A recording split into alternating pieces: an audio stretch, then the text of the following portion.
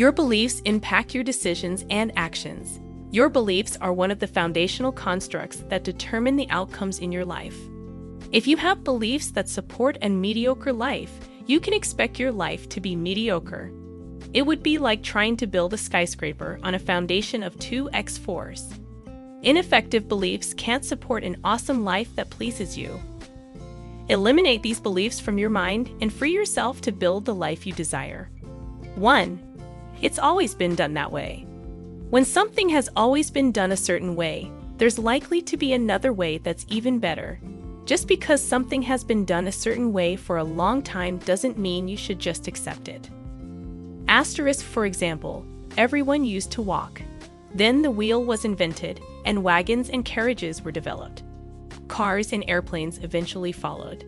Who knows what might be next? 2. It's not my fault.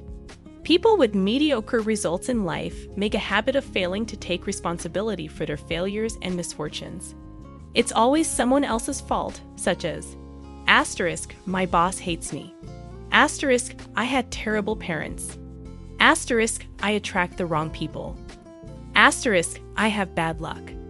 Asterisk, I was born into an unfortunate situation. Asterisk, whether it's your fault or not. The best policy is to take responsibility for your situation. It's your only hope because no one else is likely to save you. 3. It's too late for me. It can be too late for certain things. If you're 30, you probably won't be able to revive your dream of playing quarterback in the NFL. At 70, it's most likely too late to go to medical school. Asterisk, however, it's rarely too late for certain things. You can still find love, start a business, learn how to dance, or write a book. Asterisk, it can become less convenient to do certain things beyond a certain age, but many things are still possible. 4. I can do it tomorrow. Mediocre minds fool themselves into thinking that it's okay to get started tomorrow, on Monday, the 1st of the month, or the 1st of the year. Asterisk, the truth is that time is running out for everyone. It's just closer to running out for some than it is for others.